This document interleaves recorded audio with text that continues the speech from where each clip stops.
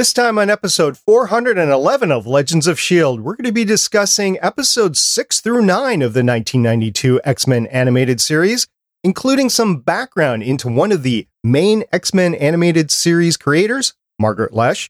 We're going to be discussing the weekly Marvel Studio news, including James Gunn talking about the end of the Guardians of the Galaxy team as it exists today, an update of Loki Season 2, and how the Eternals' domestic box office compared to all the other MCU films, as well as what are your comfort MCU films.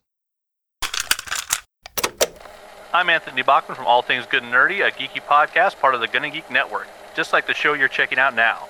Shows on the network are individually owned and opinions expressed may not reflect others. Find other fantastic geeky shows at GonnaGeekNetwork.com. You have been granted clearance by director Alfonso Mack Mackenzie. Stand by for a S.H.I.E.L.D. debriefing.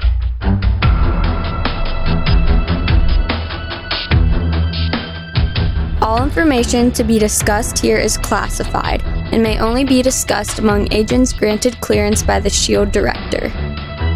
Now it's time for your scheduled debriefing. I'm Agent Michelle. I'm Agent Chris. And I'm producer of the show, Director SP. Welcome to Legends of S.H.I.E.L.D., a Marvel Comic Universe fan show discussing the Marvel Cinematic and comic book universes as told on screen by Marvel Studios. This show is recorded on Thursday, February 3rd, 2022. Happy Groundhog's Day again. Live from the Legends of S.H.I.E.L.D. studios and broadcast Fox Kids wide via www.geeks.live. Come and join our live chat as we record. Gang, happy National Carrot Cake Day. My grandmother's carrot cake recipe is the best carrot cake recipe in the world. Fight me. Does she do carrot cake with or without frosting? With frosting. It's cream cheese frosting. Okay. And she puts in pineapple and it works.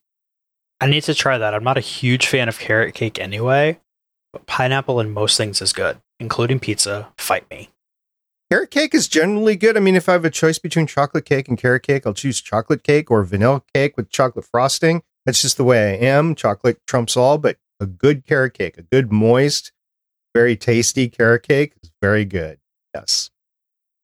I'm hungry for cake.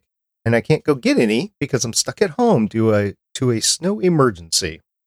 I'll have to count that in when I'm creating the show notes next time. Is SP going to be stuck at home? Let's not talk about food. Okay. You don't have supplies to make yourself a cake at your house already? You know, I might. I'll have to go look in the pantry and see. I might do that. I got a brand new air fryer. I might try that. All right. Well, let's pause the show while SP goes and makes it. I don't want to edit that long, so I'll just do it later and let everybody know how it went. Or didn't, because I didn't have the stuff to make it. Well, anyway, let's get talking about the main topic of the show, which is Marvel stuff, because we love talking about Marvel. Because of riding on an airplane wing to Scotland. If you'd like to tell us about your experiences riding on an airplane wing, especially going to Scotland, you can head on over to our website at legendsofshield.com. If you'd like to discuss how that whole sequence was an allusion or reference to William Shatner's episode on The Twilight Zone, you can leave us a voicemail at 844-THE-BUS-1. It's 844-843-2871. If you have any theories on how out of that entire airplane, only one passenger saw you sitting on the wing, head on over to Twitter and tag us at Legends of S.H.I.E.L.D. You could see us on YouTube, youtube.com/GonnaGeek. And if you just want to tell us all about how Scotland is the best place to go because they have one of the best accents, join our Discord server at GonnaGeek.com/Discord. And remember, Legends of S.H.I.E.L.D. is a proud member of the GonnaGeek.com network. All right, we watched 4 episodes of X-Men animated series. I'm hoping that we watch the correct 4 episodes as we are recording this podcast. We'll talk about that in just a bit. You guys ready to talk about it? Yes. Oh, yeah.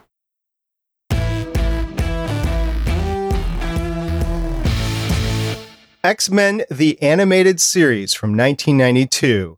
We're going to go a little bit in depth tonight on who ordered it and thus created it. We're going to talk about Margaret Loesch. Now, just as an informal poll here on Legends of S.H.I.E.L.D., don't worry, nobody's going to tell anybody. Have either of you two heard of Margaret Loesch before today? Not really. The first time I read the show notes. All right.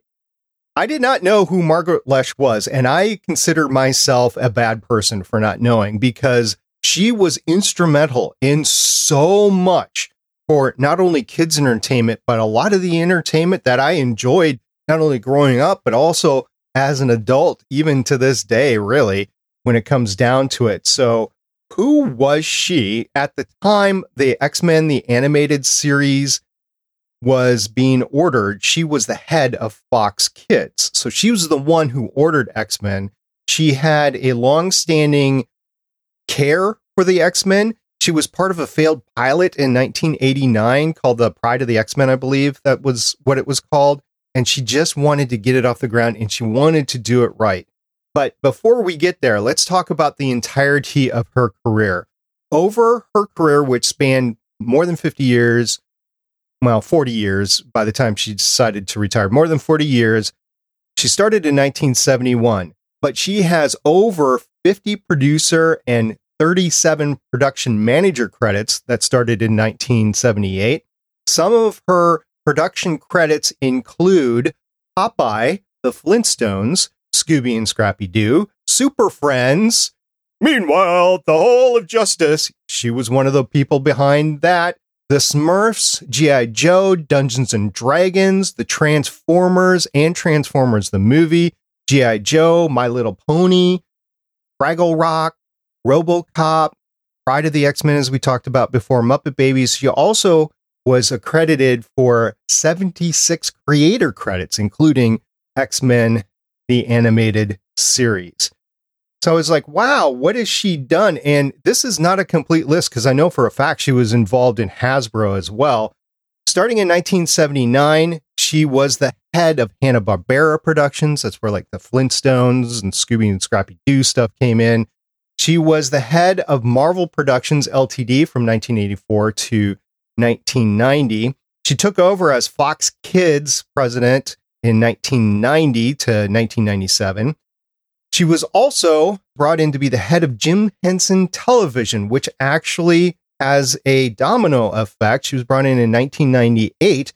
Jim Henson, I didn't realize this at the time, Jim Henson Television bought significant shares of what became Crown Media, which their jewel production is Hallmark Channel. So she was involved in taking two religious channels that had been combined into one. I think it was Odyssey Network or something like that. They were religious channels. She changed the programming from religious to family, started Crown Media and specifically Hallmark Channel between Jim Henson Television, which is that's what it became, and the Hallmark Company. They created the Hallmark Channel, and she was the person that's credited for starting the Hallmark Channel. So that was all her. And then she went on to do a couple of other things, kind of the charity stuff, I guess. A couple of things that she did was a Hatchery LLC and Hub Television Network. She quasi-retired in 2009 from television, and then again in 2014 was a more formal retirement, basically stating, I've done everything, I deserve a little time off. And I would think so. From 1971 through 2014, she was very busy. So also, she was an executive. I told you she did other things. She was an executive with ABC, NBC, Hanna-Barbera, Marvel Productions, thus Marvel Entertainment, which produced this, and then many, many more things. Was involved in over 100 live action and animated series and specials.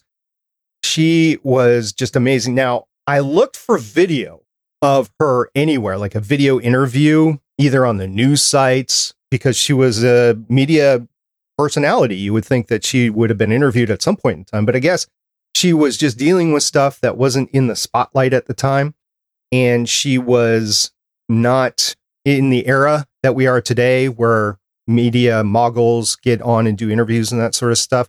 But I was able to find a 30th anniversary YouTube video documentary on Batman the Animated Series. Now, there's not much crossover of her and the X-Men series in that documentary, but I actually got to see her.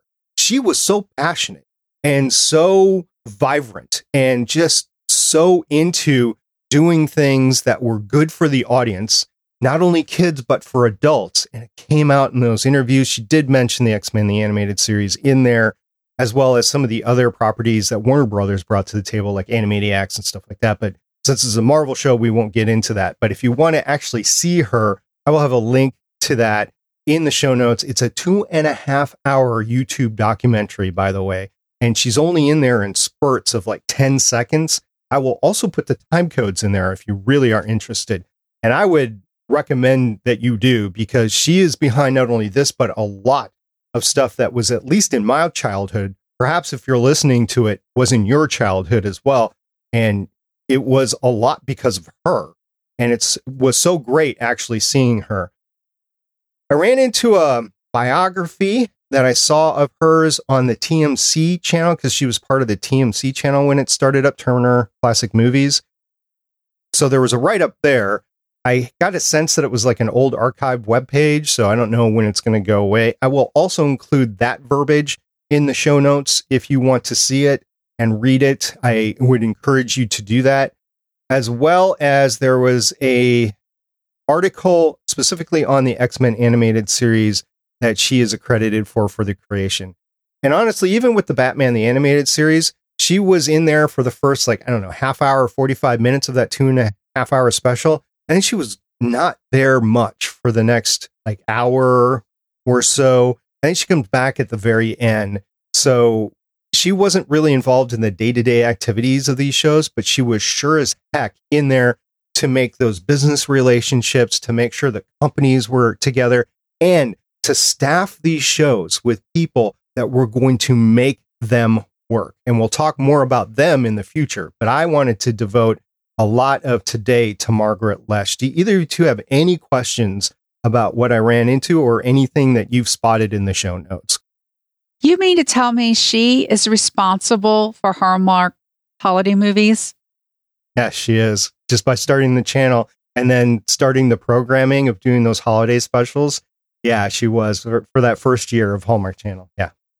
It's amazing how this person, I feel ashamed. This person is behind so much media I consumed as a child, and the media SP champions every holiday season.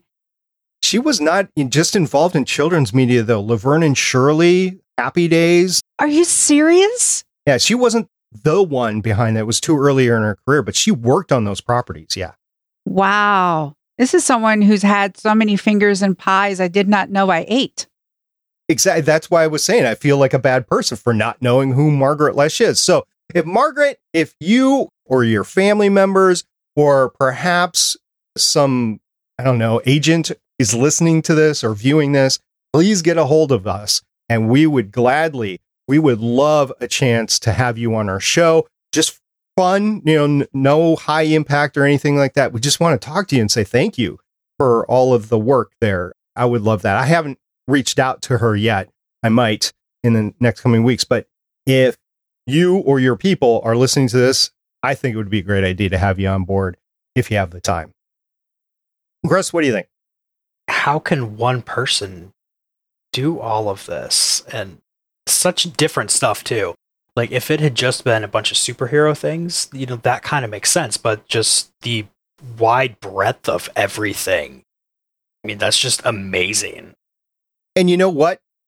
Just because she's done all of that, I will forgive her for the Australian Wolverine. Oh, you guys don't know. No, I know. In the pilot episode of the Pride of the X-Men, Wolverine was Australian. Which actually ended up happening?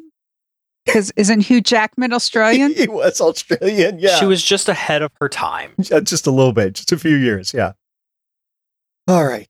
So if anybody in the audience has any questions, please let us know. Or if you have more knowledge of Margaret, let us know. Because I know some people watch Transformers and are involved in the Transformers crowd that listen to this podcast. So if you've run into Margaret anywhere, I would love to hear your stories. We would love to have it on the show. So please get a hold of us that way.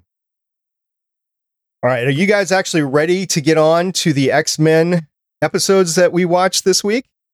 Yes. All right. Let's do it. I really hope I watch the right ones too. Now you have me worried. Previously on Legends of S.H.I.E.L.D. Because of bad Cajun accents, mon petit. I've said it on Twitter. I'll say it here again. If you skip the intro to this show, we cannot be friends. I'm not going to talk about that. If I hadn't seen anything X-Men, I still know that the two of them are very well linked and have a lot of history between the two.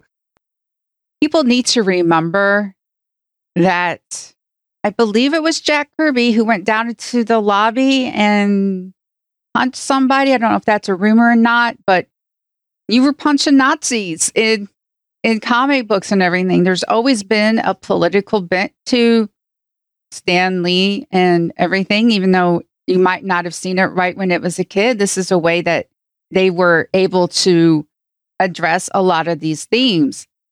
I mean, he ends up throwing a temper tantrum because a girl doesn't like him. Don't take a drink every time, you'll get alcohol poisoning. And the way he's drawn, you certainly get a sense of how much hair he's got on his arms. Also, with Rogue, by the way, entirely almost different set of powers. Yeah, her core power is that she can take strength from other people, and that's very similar. But she can fly. She's pretty strong on her own right. And she's, wow, I'm liking this version of Rogue. It's probably not comic book accurate, but maybe it is. I don't know. In the courtroom, I'm like, the public's not that bad. It could never be that bad. And now I'm watching it now and it's like, oh my goodness. The court scene when they're throwing the tomato and then you see footage of school parents at school board meetings or something else. And it's just like, this was supposed to be a warning, not a playbook. It's the power of 1960s Marvel magnetism. Do whatever you need it to. As Haley used to say in the show, because of magnets. We saw Deadpool. We definitely saw Deadpool last time. Thanks for putting that together, Chris. I enjoyed it. We'll continue as long as Chris brings it to the table, do a previously of in honor of the X-Men, the animated series previously on. All right. This is where it gets a little sticky, guys. And I had no idea that this was a thing until this week. So the X-Men, the animated series, episode 6 through 9, premiered on Fox Kids between February 6th, 1993 and February 27th, 1993. The problem is that episodes 6 through 9, as they aired, are not episodes 6 through 9 on Disney Plus. And I think actually the story was aired in order because episode 9, The Cure, had some references to what happened with the Juggernaut as they were rebuilding the mansion, but we never saw the destruction of the mansion. So I think episode 10 on Disney Plus is The Unstoppable Juggernaut, and I think that's airing a little bit out of order, but I don't know. So I watched episode 6, 7, 8, and 9 on Disney Plus called Cold Vengeance, Slave Island, The Cure, and Come the Apocalypse. So here's an informal poll for the Legends of S.H.I.E.L.D.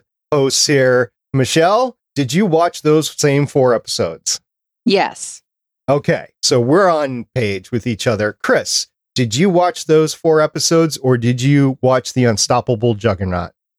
I wish I could say I watched The Unstoppable Juggernaut just so we could have something screwing this up, but I didn't. I watched the 4 we were all expecting. Awesome. So I don't know why Disney Plus swapped the 2. However, I do know that in the production of the X-Men, they had significant issues with the animation house. Saban, I think it is. Saban. It's a South Korean animation house. We talked a little bit about it last time. And there were just some production issues as it was going back and forth. This was not due to that, though. Or maybe it was. I don't know. But it seemed to air in the order originally. So I'm just going to leave it as I don't know why Disney Plus has them out of order. It just is really weird to me, especially because of the Unstoppable Juggernaut and the references to Juggernaut. But it is what it is. So if you're watching episode 7, Slave Island, you jump to episode 8 on Disney Plus, The Cure. and you're wondering what happened to the X-Men Mansion, just know you're going to have to wait a few episodes to episode 10 to find out. Disney tends to do things in the episode that they were aired in. The Unstoppable Juggernaut episode just wasn't finished on time, so they didn't have it to aired air. on February 20th. It aired in order. It's just weird. I don't know. This one was a weird one, yeah. We're going to get more of that weirdness as we go along, I guess, but this one was just, I just want to call it out in case you're watching, because I thought I had skipped an entire episode because I had gone in and done the pre-research and I was looking for the title of the Unstoppable Juggernaut and got the cure. And it was like, okay, so there's some references, but I went about 8 minutes into the episode before deciding, no, wait, this is not the next episode. So it'll happen more, I guess. But all right, Michelle, what actually happened in the 4 episodes that we watched? Cold vengeance. After leaving the X-Men, Wolverine looks for solitude in the Arctic, but comes across Sabretooth, who's been tracking him. When the safety of a local tribe is threatened by Sabretooth, Wolverine must defeat him. Meanwhile, Jubilee, Storm, and Gambit do some investigating in an island resort called Genosha that seems to be a safe haven for mutants. On Slave Island, Gambit, Storm, and Jubilee head to the island resort of Genosha and end up as mutant slaves. The Cure. Rogue seeks a scientist who claims to be able to cure any mutant of their powers, but is he for real? Come the Apocalypse. An ancient and immensely powerful mutant called Apocalypse plots to destroy the world to bring in a newer world order. All right, so we got Muir Island, we got the Genoshans, and we got Apocalypse. Those are 3 huge storylines in the X-Men that I've come across. Chris, you're the comic book expert. I know Michelle has read a lot more than I have, but we'll just label you the comic book expert right here. You think that these are 3 of the bigger comic book stories coming out of the X-Men? I mean, these are definitely important things. They're not the first things I think of, but they're definitely ones that keep getting brought up over time. And I'm really excited that they popped up this early in the series because it's something that they can just go, do your thing, come back later. It's going to be a good time. All right, talking about a good time, let's talk about how we feel about these 4 episodes, Michelle. It feels like the comic, and in a good way. These storylines, familiar. It's just still good.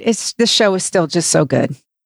Even with that Juggernaut episode not being there, that just kind of makes me feel like reading the comics because, okay, here's this part of the story that's going, and I'll figure out later why that kind of thing happened. I'm glad we're getting the background into the characters like right away, even though we started with the team and existing characters and existing universe.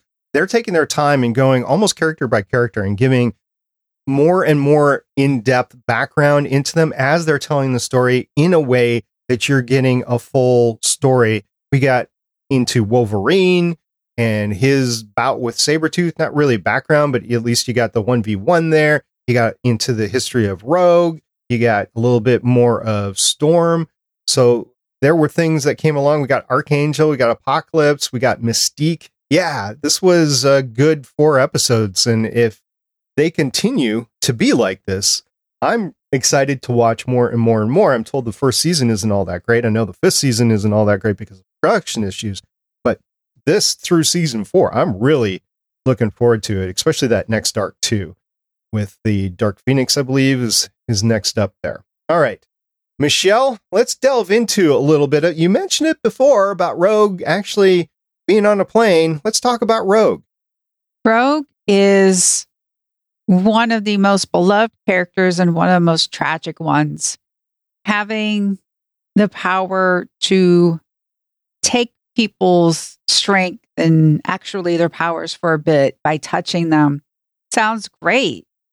But in reality, she has to wear gloves all the time. She sees Jean and Scott together. We see the little flashback of her kissing her first boyfriend, Cody.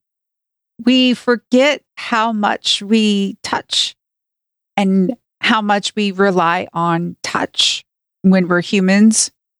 We want to hold each other's hand. We want to hug each other, kiss each other on the cheek. She just can't do a lot of these basic things. And it brings out the whole Wolverine is there with this super, I can heal. Look at me. And he's like, well, there's no traitors in the X-Men. We all love our powers. And it's like, hey, you're just overlooking Rogue. And of course, I understand her going to Muir Island and debating about taking the cure. What does it mean to be, normal? What does that even mean? We meet Warren, who's the rich guy who's funding all of this.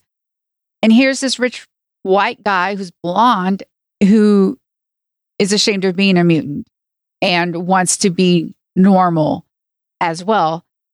And again, it's just the idea of what does it mean to be human? What does it mean to be normal? And I think Storm was one of the ones that just said we have to take time to learn who we are and to accept it. And that thought, I think, is really the through line throughout these entire episodes.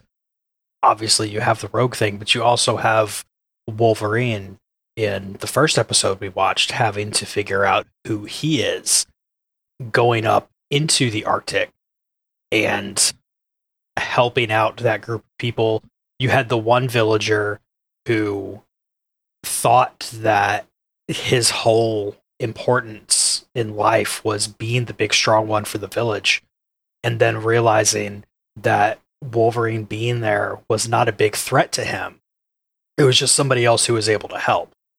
And that kind of learning about who you are, I think, is a lot of why the X-Men as characters overall are such a beloved team in comics. And the fact that this cartoon is capturing that is why people still go and watch this cartoon, and rightfully, I think, consider it one of the best comic cartoons ever made. The end of that, I don't know what to call it, Inuit, Eskimo episode. I don't know what tribe they are. I don't want to insult anybody. Definitely go Inuit. Then. Inuit, yeah. The end of that, it was almost a letdown because they were like, well, we can't be out here anymore. We're just going to go and live in the city. Even though Wolverine had helped them and everything, they were like, we're just going to go and live in the city. I'm like, why? He was just there. He protected your life and your lifestyle, and he made it so that you could do it, and then nothing. I'm like, oh, but at least they're safe. Nobody died, so to speak, because with the children's program, you can't show anybody dying. Also, by the way, the end of that episode with the bombs on the ice bridge, just throwing them off. I don't know. I might not be a rocket scientist or anything, but I'm just thinking an explosion underneath an ice bridge might be bad for the ice bridge. I don't know. I'm just throwing that out. I'm not a weather person, but I've watched a lot of cartoons, and loud noises causes avalanches. Oh, yes, they do. Actually, they do. Even cars that have backfired in real life have been known to have started avalanches. So, anyway.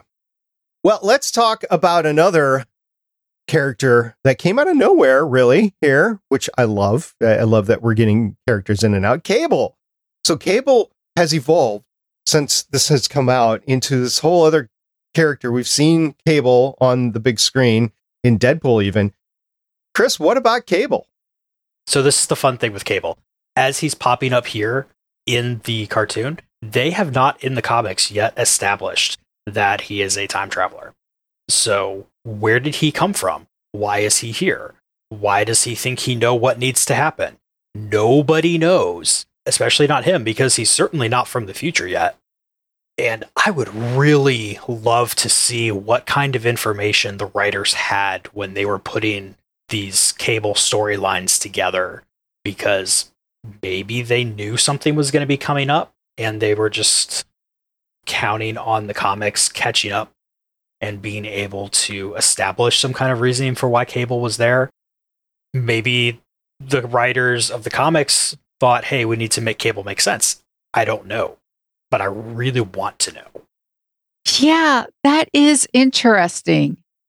Especially for those of us who read the comic and who ends up knowing what happens. It was really interesting just to see him he's just set up as this guy who was a mercenary, felt like he got hired for a certain job. That job didn't turn out right. and ended up wanting to right a wrong. It made sense. I'm like, well, and he seems to be on the side of the mutants. Wasn't too sure if he's a mutant himself. Just because he has a cybernetic eye doesn't mean he's a mutant, but he at least is on the side of mutants. Fascinating character. I gotta admit, the X-Men branding has found its way all over the place, because if you take a look at Cable, his belt buckle is an X-Men belt buckle. It's like a X-Men fan getting a hold of the gear and wearing it a lot like I'm wearing an Iron Man geeky jerseys right now. That sort of thing. I was paying attention to that. I'm like, okay, where exactly are they going with Cable? And he did have his X-Men belt buckle. Also, Apocalypse had the A on his belt buckle, or whatever you want to call it on Apocalypse. I don't know what that is, but it was interesting watching Cable. He was definitely a mercenary, and he didn't know what side anybody was on. He was looking at one particular target, and anybody that got in his way, and anybody else that didn't get in his way, he just let them be. So I'm looking forward to seeing more of Cable. I don't know how much more Cable we're going to see. I didn't look in IMDb, see how many episodes that Cable's in, but I'm looking forward to that. Like I said, this is a lot of great setup, and I'm looking forward to more and more story here.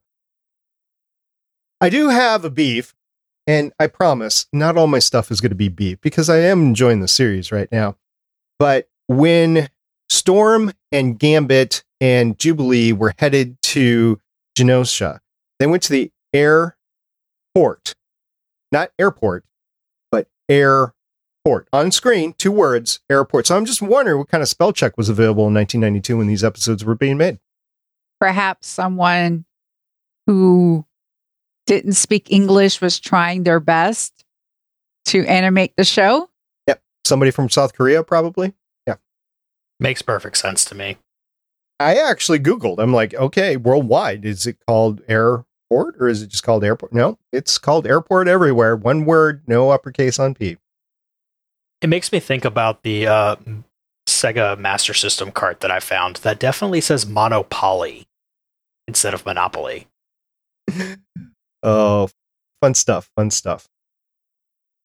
Michelle, let's talk a little bit more about Apocalypse. Apocalypse came out. We had the 4 horsemen, although one was not on a horse. I don't know if that's comic accurate or not. But anyway, Apocalypse shows up, and we all know Apocalypse is a big X-Men villain.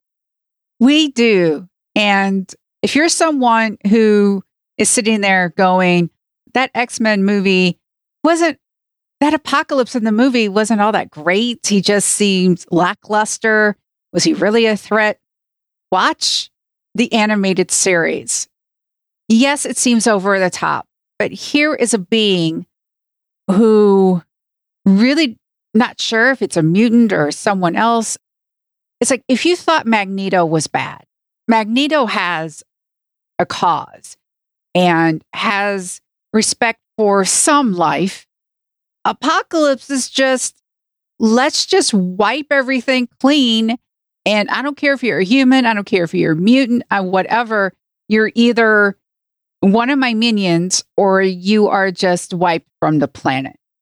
Although he was strangely cool with Rogue just magically not being the first one that was going to become one of his horsemen, which is kind of surprising when you see how he treats everything else. But we get that really sweet Walt Simonson Archangel design, and I'm so happy that they found a way to get that in here. I don't know if Archangel is going to be in more of this or not. It's kind of nebulous at the end because he gets all his evilness sucked out of him by Rogue, which I guess is another big thing for Rogue, right? But he keeps the look, at least, and I don't know how that's going to translate in the future. But we get Archangel, too, which is great. We also get War, Pestilence, and Famine as well. I thought they were played pretty well, and I enjoyed seeing that. I did have... Okay, again, I promise I'm not going to just nitpick this whole thing, but the battles happen around recognizable landmarks. So they start out in Paris, where the Peace Accords are happening, and then they end up at Stonehenge. It's like, you couldn't have picked like a countryside cornfield somewhere. No, you have to mess up Stonehenge because Apocalypse's ship is under Stonehenge. And then the ship goes up and there's no more Stonehenge. Well, yeah, how do you think he finds it? If you just have it in the middle of a field, it could be anywhere. Oh, okay, good landmark. Yeah, yes. Should have put it under the pyramids. Stargate program. Also, Gambit's personal clothes. I love the pick there. Just take his normal costume, which is obviously a costume, right? It's obviously not normal people clothes. And just put a coat over it, and he's a civilian. Okay. Am I missing something? Was there something going on in LA maybe that made that okay at the time? Miami? I don't know. I would think it would get hot there with a coat on, though. He's from New Orleans. It gets hot and humid down there. So he's in a less hot and humid environment and wear a coat. Okay. Also, he's just really comfortable with who he is. I guess. Through line. Yeah. He's comfortable who he is to a point. Well, first of all, he's got a death wish because he really wants that kiss from Rogue. Yeah, I mean, he's like over like 3 episodes. He's like, hey, we can go out and we can whatever. I'll touch you. Does he not know what that means? He obviously does. I just don't get it. It's escaping me who wrote it right now, but there is a comic where Rogue and Gambit are together romantically. And it's really bothering me that I can't remember who wrote it now because I want to go read it, and I know that it's a fairly recent thing, and it's somebody who I'm going to feel really stupid about forgetting that they're the ones who wrote it. But that is something that happens eventually in the comics. Plus, it's Rogue. Can you blame him? Yes, I remember this storyline back from when I was reading Marvel. I don't know, I don't want to talk too long about how a lot of these stories come from the 1990s. Again, this series led to the comics boom in the 1990s. I witnessed the rise and the quick fall of it. And it is a comic accurate deal. But Gambit is coming on a bit too strong there, buddy. Just a little bit. So another thing that Gambit has is he's got this, I don't know, wish to kill everybody around him because he's just touching stuff and make it explode, right? So you got to watch yourself when you're around Gambit because if you don't, he might like do a prank and accidentally blow you up in the process or something like that. But one of the people he has an issue with is Cyclops, which came out really early in episode 6 of this and then just perpetrated throughout these 4 episodes. It was Gambit and everybody, but Gambit definitely has a thing against Cyclops as I don't want to talk any more about it. I definitely had an issue with him. Chris, what's going on with Cyclops? Cyclops knows where Gambit came from. As viewers, we do not know at this point where Gambit came from. Gambit is being reckless. I very much appreciate that they are showing that his power is not just the cards, it's charging up anything. And he is taking full advantage of that. But Cyclops also needs to take a chill pill here. He's at about a 12. I need him to come down to a 2. Yeah. That triangle of Cyclops, Wolverine, Gambit. Wolverine and Gambit have sketchy past. Cyclops, very much righteous. Everything needs to be proper. And there's an order to things. And just Scott. Come on, Scott. Add a 2. You're right, Chris. Add a 2. I saw one or heard one or whatever, noticed one sensible thing from Scott. They were Muir Island and he was saying, well, maybe some people don't want to be mutants. We can't make that decision for them. Maybe it was back at the mansion. I don't know. But he said, yeah, we have to keep this open. If there is a way for mutants to become non-mutants anymore, we have to keep that open and available for people that don't want to be mutant. And wow, fast forward 30 years, and that has definitely a different meaning today than it did back in 1992. And very true even today. And it's kind of surprising coming out of Scott's mouth. I thought it was a little bit out of character for him too. But I don't know, maybe it's part of his character trying to think altruistically. It's part of Xavier. Xavier has that same idea. And you have to realize one of the things that you notice is Cyclops in these 4 episodes, there's that moment where Cyclops isn't listening to anyone until Xavier calls in. And Cyclops is like, okay, Daddy's speaking. And that's very important to realize when Cyclops is off the rails or just being anything, and Xavier comes in, it's just like, Scott, no. Cyclops, no. It's very much, yes, Dad. If anybody wants a good look at how Cyclops got to be the way that he is, I highly recommend the Marvel Snapshots episode of Cyclops written by Jay Edited. You mentioned the trio, Gambit, Wolverine, and Cyclops. Getting a little bit more into Wolverine here. When he came back from the tundra, or the Arctic, I believe is what it was referred to as, to the mansion, he's like, well, where'd you guys go? Where did you go? And he's like, oh, I was just out. And then he sniffed like he had a cold because he was out in the cold. Wolverine has this incredible healing power. It's how he got to survive in the cold, cold ocean and anything else that he's been against with. Does Wolverine get colds? I don't think he would, but maybe I'm not adept at the Wolverine lore here. Healing bones and muscle is different than cells fighting off a foreign invader, such as a virus. Also, he's not completely invulnerable. He just gets to come back from everything. So he still has the effects. We saw Wolverine earlier all bandaged up. I mean, he still needs to get himself medically taken care of so that he doesn't get giant infections and everything going into him. Although I still think that would just kind of slow down his overall healing speed. But it's not like he can just go off and do whatever he wants. And he talked about his past with Sabretooth, which at this point, I don't know if it's a deal or not, right? The last thing that we want to talk about is Mystique. We get Mystique, which if you watch the movies, you get a lot of Mystique. And Jennifer Lawrence, everybody knows Mystique. But this is our first entrance into Mystique, and she is working for Apocalypse. There's no doubt about it. Apocalypse is her master, not Magneto, which is interesting coming from the movies. I don't know who was her master first. It kind of fits that it was Magneto, but I don't know. Do either of you two have any background here? Yes.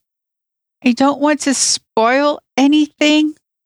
I know this is like, oh, it's from 1992, Michelle, but again, I want to preserve it for SP because Chris, we know. There are things that have happened. As we get in the movies too, eventually there's things that have happened there. But we get a basic idea of who Mystique is, right? Oh, indeed. Right off the bat, we've learned she's a shapeshifter. We learn she's out for herself. She completely, when Rogue has her, spills the beans, but then betrays her, tries to kill her, tries to escape. Realize, even though she says Apocalypse is her master, she obviously cares about herself first. All right. I think that's it for our discussion today. We'll get a chance to wrap up. I was wrong before. I thought we would get the Dark Phoenix coming up next, but no, we get Days of Future Past next is part of the arc that we're watching next. I'm looking forward to that. So this series has me engaged. Is it the best series ever for me yet? No, because I like other properties and like more of a sci-fi guy, but this has my attention. I thought it wouldn't have my attention, but it does. It has my attention and I like learning about it. So thank you very much for bringing me along with you guys on your rewatch and my first watch. And I don't know how long this is going to take us, year and a half. This was 5 years when it originally came out. So we get it a lot more condensed than that. And I'm looking forward to the next stuff. So with that, you want to say anything about these 4 episodes, Michelle? It's only going to get better. I know eventually, like the 5th season, but this show does get better. And it starts off strong and it's still going to get so good. And we'll talk about those 5th season production issues later. It stems a little bit from the Marvel bankruptcy that occurred at the time and a change of animation and stuff like that. But Chris, what are your last thoughts? They're doing a really good job keeping comics accurate to things. That's something that I'm used to looking at from video game aspects over on Play Comics, and it's something that I can't watch this and not keep in mind. And the fact that it's been so long since I've seen this, I think is really helping me enjoy it here, because I'm refusing to look up anything. My wife is watching these with me so that if I need to look something up, she's seen enough things with me. She knows, like, she will not tell me things if she thinks that it's going to ruin me watching this. And it's so much fun going through this again. She is more than welcome to join us on a future episode. She can pick. I don't care. She can be on them all. I don't care. But she's more than welcome to join us. So next time we are going to be closing out season 1, episodes 10 through 13 in that weird realm of whatever. But we're going to be closing out season 1, and that will be next week. In the meantime, we do have some Marvel Studio news to get to.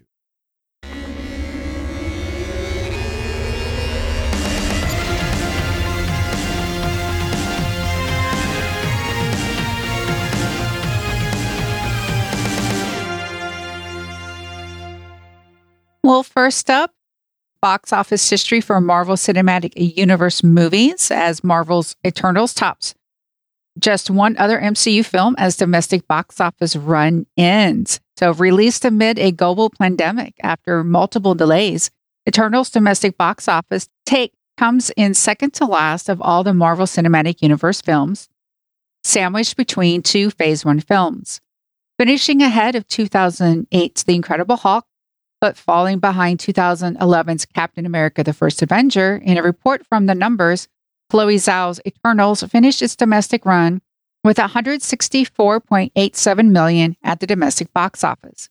The second film in the MCU's Phase 1, Incredible Hulk, managed $134.81 million, while the fifth entry, First Avenger, pulled in $176.65 million.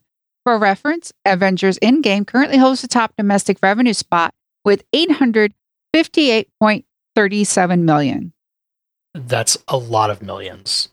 Also, it's not a big surprise that this isn't a huge moneymaker here. Because of when it was released, you still had people who didn't want to go to theaters. Everything here is kind of going to come with an asterisk, I think, with box office totals. Right. So you have several things happening at the same time. You have the end of the Infinity War saga, right? And everybody has come to love those characters and anything. And then now you're injecting these new characters. Shang-Chi did okay. Eternals did not. Could have been the timing because Shang-Chi was in September. Eternals was in November. So different pandemic time frames. Things were relatively okay in September. They weren't in November. A little bit of that. Also, because it's the beginning of a new Phase 1, that's basically what Phase 4 is. It's the new Phase 1. You are getting a little bit unknown with the characters. Yes, you know this broader universe exists, but you're like, what's happening? Why are these people here?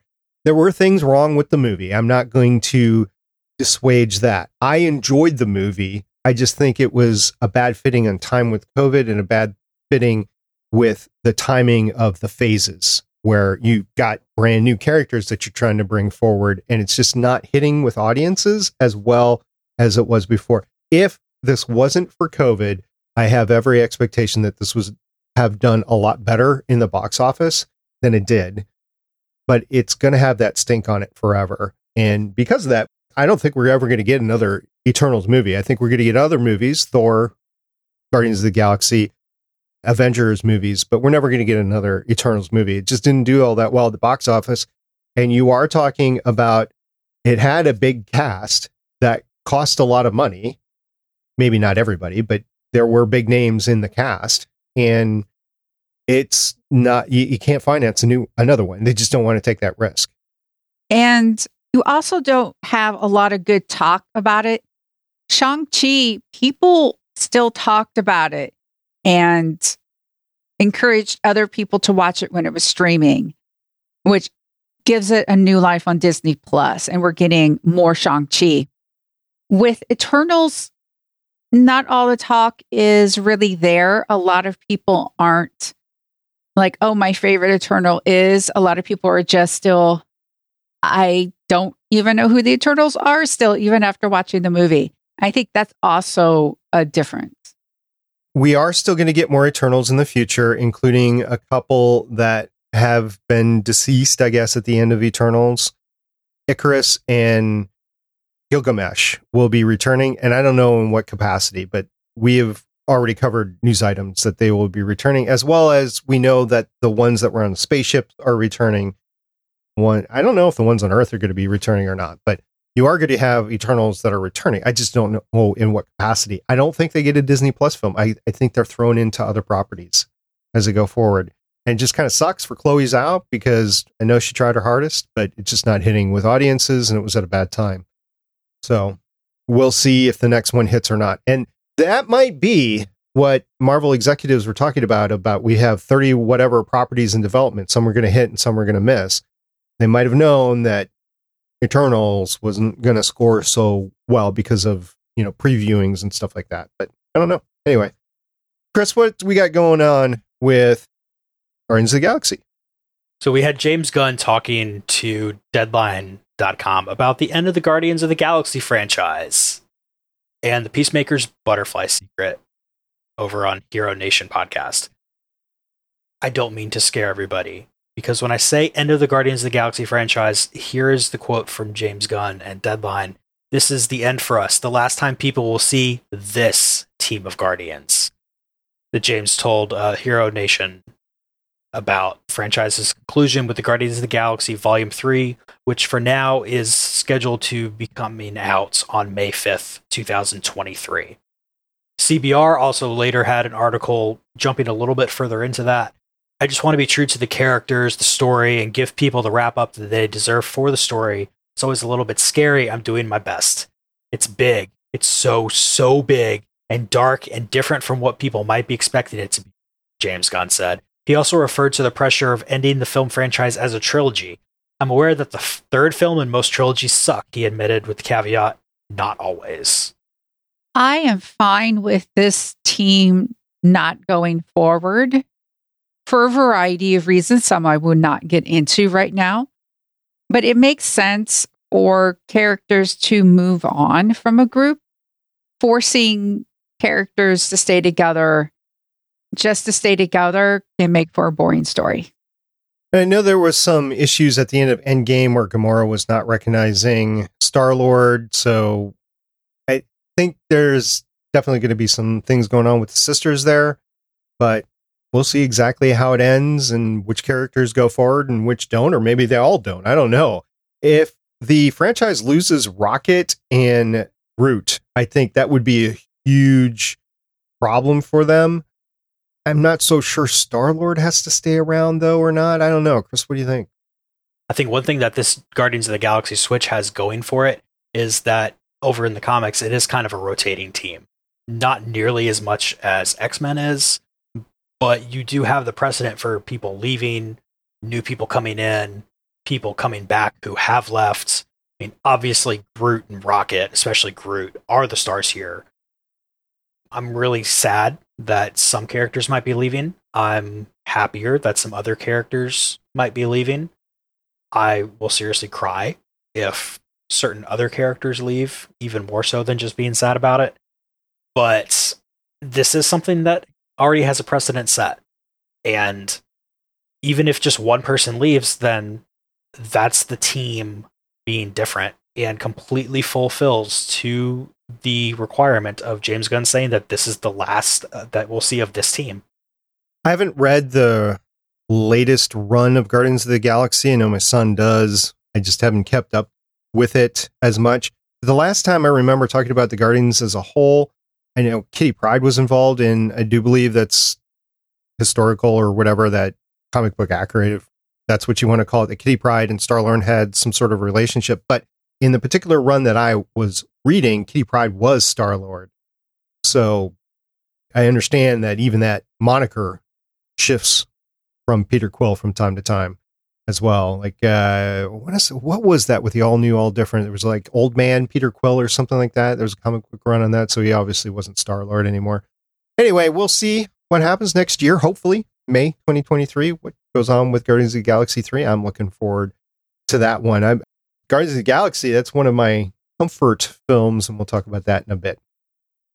To end our news story, though, for the week, I want to talk a little bit about Loki Season 2. We are all looking forward to Loki Season 2 because we don't think Loki Season 1 ended very well, so we're looking forward to Season 2. So here's what's happening.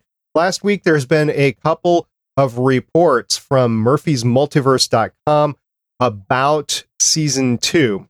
Here's the quote from the article that I pulled up. Production on the second season of Marvel Studios' Loki series is reported to begin this summer at Pinewood Studios.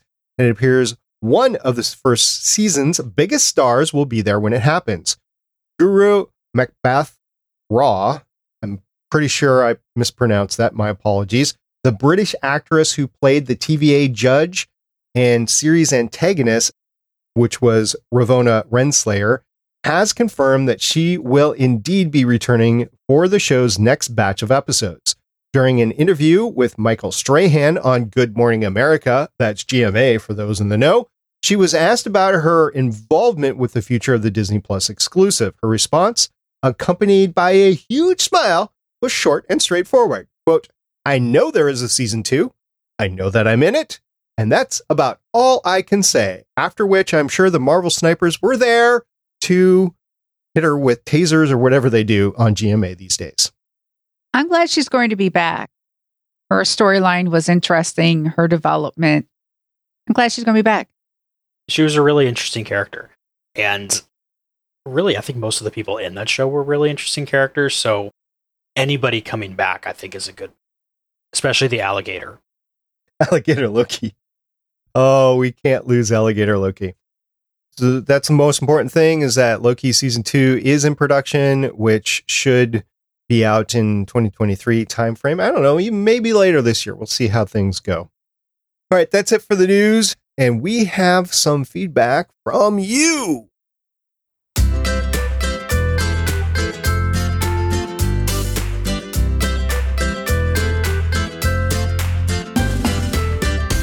All right, all the agents of Legends of S.H.I.E.L.D. have access to the Legends of S.H.I.E.L.D. Twitter account, including Agent Lauren, who's not here. So I have no idea who posted this, but somebody on our Twitter account posted, what's your, quote, comfort, unquote, MCU movie? There was various different responses. I'll just run them down really quick. Andy Migna said Thor Ragnarok. I like Thor Ragnarok. That was a pretty cool movie. At Mr. Paraclete said probably Captain America First Avenger. When it came out, it wasn't that big of a hit, but I can see how you like going back there, especially since it's got Tommy Lee Jones in it. I mean, who doesn't like Tommy Lee Jones, right? At Cody from Zero said Winter Soldier, Cap 1, and Thor 3 are up there too. So he's going Winter Soldier, and I might be mistaken, but I think Lauren might be on that with Winter Soldier. I'm not sure. We'll have to ask Lauren when she comes back next week. And at Alex Keeler said Guardians. I'm assuming the first Guardians of the Galaxy, but it could be the second one. I don't know. Maybe it's both. So, Chris, what are your comfort MCU movies? Either of the Guardians films, because of Groot. Like, it doesn't matter what else. But also Hulk, because Hulk just holds a special place in my heart. I know a lot of people are going to fight you on that, but okay. It got new legs, I guess, during What If as well. There's a lot of backstory with Hulk, which we don't have time to get into here. So, Michelle, what is your comfort MCU movie or movies? I like Ragnarok. Makes me laugh. It's not so much a feel-good movie as I enjoy watching it. I enjoyed watching it before Chadwick Boseman died, and I'm always talking about Black Panther because of the artistry of it, the characterization, the power of the women. It was an amazing movie where it's now, some of you can still consider it a comfort movie. I still see it as a comfort movie, but then there's an extra layer of just sort of like, I need to wrap myself up in a blanket because Chadwick is no longer with us. This is a really good movie and was in my consideration when I thought about what would be my comfort movie. I thought of that. I thought of Thor Ragnarok. I thought of Guardians of the Galaxy, the first one, because I don't know. I mean, even the second one, it starts with the little dance scene and everything going on. So, I mean, I like it. But I think the one movie that I keep coming back to more and more and more, and unfortunately it's starting to get a little bit dated, just a little bit, but not much, is Iron Man. So Iron Man would be my comfort movie. They're all good. It's fun every once in a while just to go watch them all. I had started a watch through, kind of stopped because I was doing some other watch throughs. I'm going to go back, do that, and eventually I'm going to do an Agents of S.H.I.E.L.D. watch through again. Hopefully by the end of this year, I'll have that all done. It's a lot of episodes with that. So when I start, it's going to be going on for a while. I have a question for all of you. do any of you go to in-game and basically just sort of watch the last, basically from, Captain on your left, maybe a little bit before that, just the whole end sequence part of it? Do any of you do that? I haven't done that yet. I have. I have, which is... I have. That's kind of a comfort, but it's not. It's like that spot and then forward. It's not exactly the whole movie. I think the rest of the movie is kind of set up to get to that point. There's a couple of sad moments in there, and definitely Tony's death is a very sad moment that occurs. It's forward in the movie so you don't get Black Widow's death. So you don't get upset about how that was handled, I guess.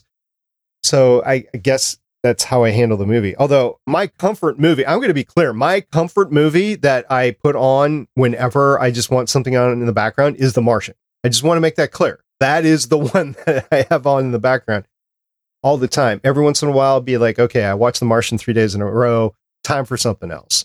So I will put on like an MCU movie or something like that. But yeah, The Martian is my comfort movie. But if I'm going to do a MCU comfort movie, more often than not, it's Iron Man. Yeah, the original Iron Man 2008. All right, so if you, listener, didn't get a chance to get us your opinion when we threw out that tweet, whoever threw out that tweet, I'll admit it was me. But whoever threw out the tweet, if you didn't get a chance to respond, let us know. I would love to know what your comfort movie is. I don't know, Chris, it's Friday Eve. We're recording this. What do you think we should do now? I think we're definitely just going to have to pour ourselves a drink and get ready for the coming apocalypse.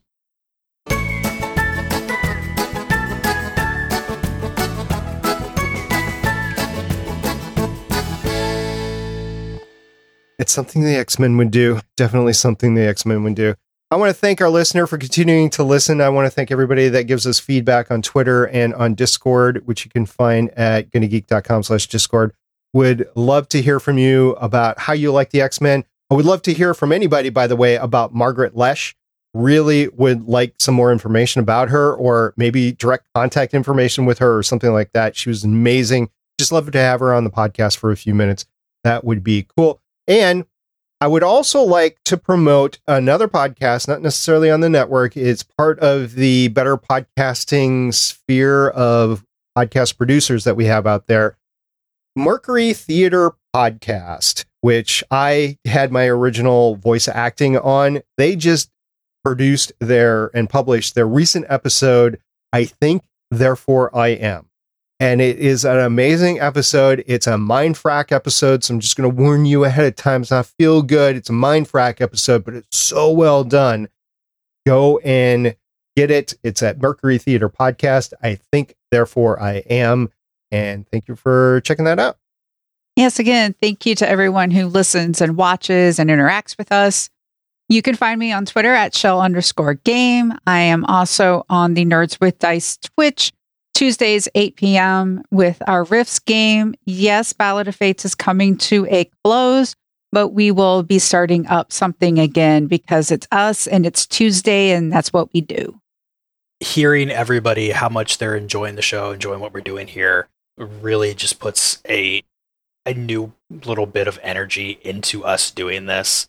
And so every little time that somebody comes and says they're enjoying what we're doing, it's great.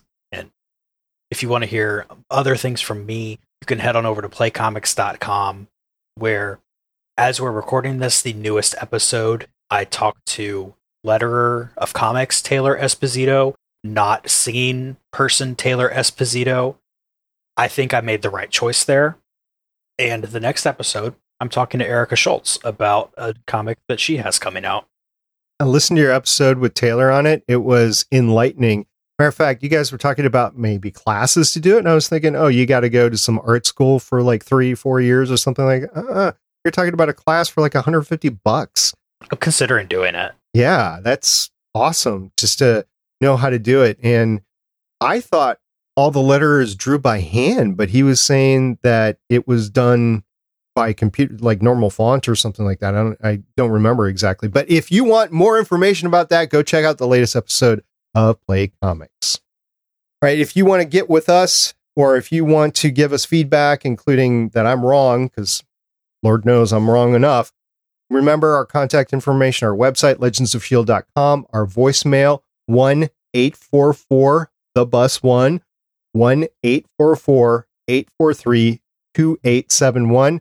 Our Twitter account is at Legends of Shield, all one word. Our YouTube, which you're probably watching this on YouTube, at youtube.com/GonnaGeek.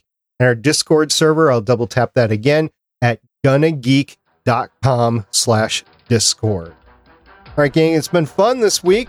Got a lot of research into Margaret. We'll see who I research next week. Y'all are welcome to research somebody too.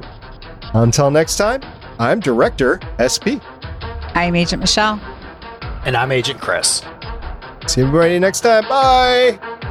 Bye. Thank you for listening. If you want to leave us feedback, go to GonnaGeek.com and you will find all our contact information and other shows.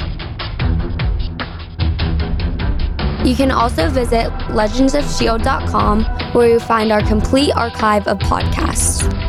The music heard on this podcast is by Kevin MacLeod, found at incompetech.com, and also artists on pond5.com and audiojungle.net. The opinions heard on this podcast are those of the individual hosts and do not represent Stargate Pioneer Productions, Legends of S.H.I.E.L.D., or Gonna Geek. Agents of S.H.I.E.L.D. is the property of the Disney Corporation, Marvel Studios, and ABC. No infringement is intended.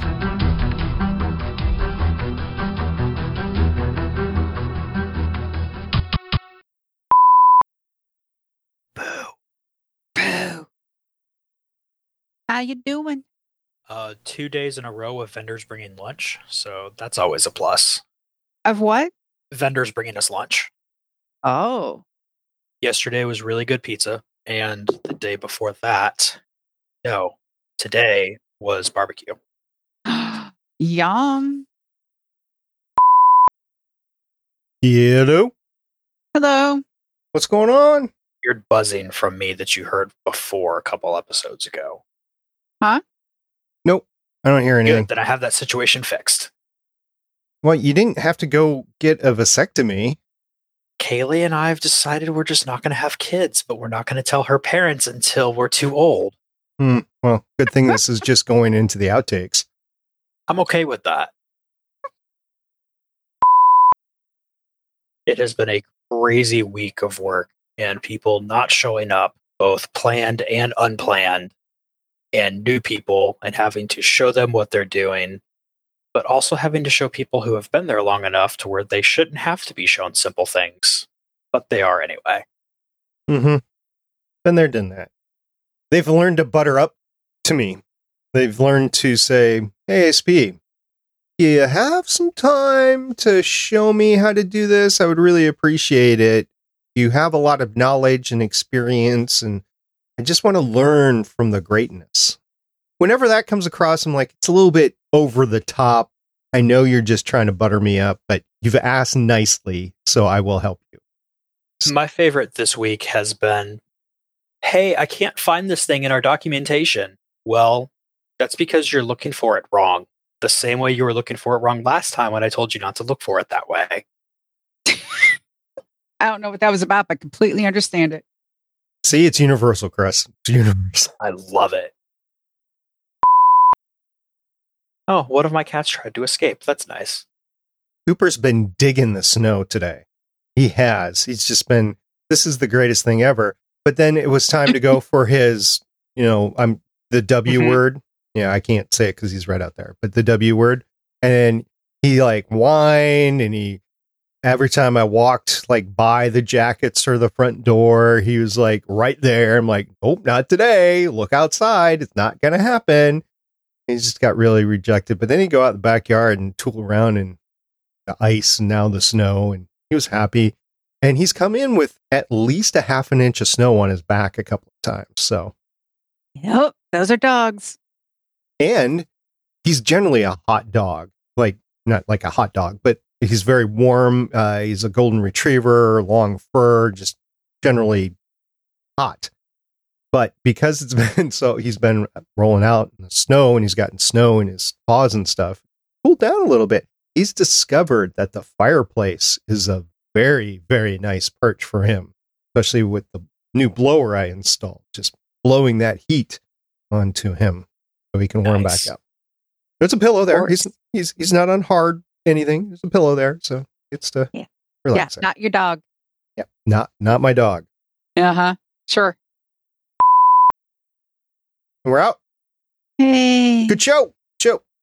Speaking of comfort movies, have you watched Hero Dreams of Sushi? Nope. You should. Where is it? Let's see where it is now.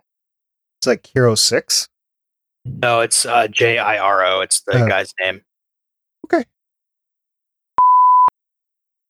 Michelle, did you watch Boba Fett? Yes. Chris, are you still behind on Boba Fett? I still have not started, and at this point, it's just kind of funny. It's going to be a good watch for you. You're going to love it. I know. You're going to love it so hard. Or I don't know. I can't speak for you. How'd y'all like the intro credits this week? That was amazing. I did not know that was going to happen. Surprise. I was wondering why you were asking me where you could find my logo.